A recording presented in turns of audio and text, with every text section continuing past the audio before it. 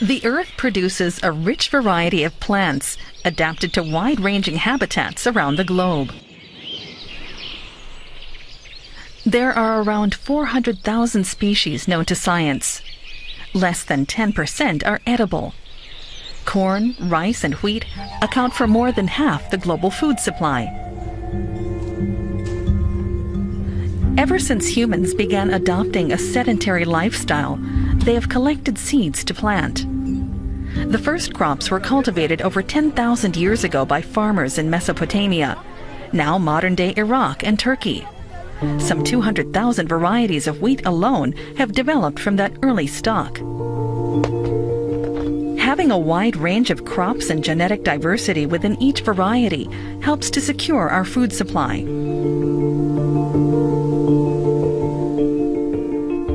The greater the diversity, the smaller the risk of wheat or some other staple being wiped out worldwide by a single pest or disease. That's why seed banks are so important. The oldest is in St. Petersburg and dates back to 1894. Today, the seed bank in Gattersleben, Germany, boasts one of the world's most diverse collections. Many of the seeds stored here are found nowhere else. Large seed archives have now been established all over the world. They each collect various seeds and plants from different regions. Many are then stored at the Global Seed Vault on the Norwegian island of Spitsbergen. But out in the fields, the trend is towards less diversity.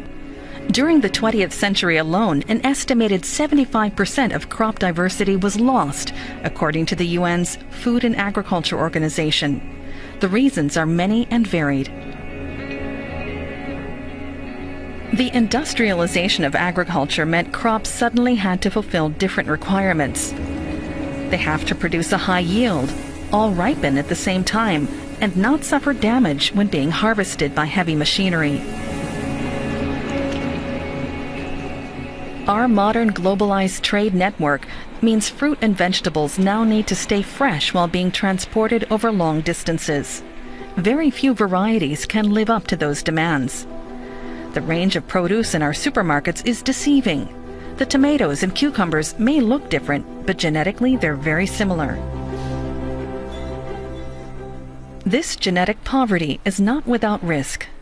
In the 1970s, for example, a virus destroyed 1/4 of the rice harvest across the whole of Asia.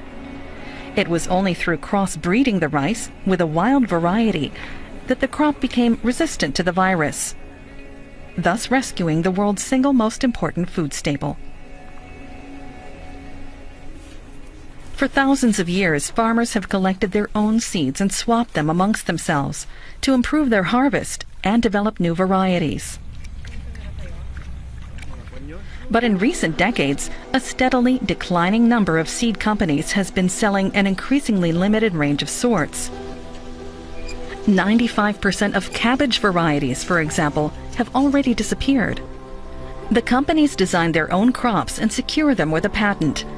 They supply 2/3 of the global market.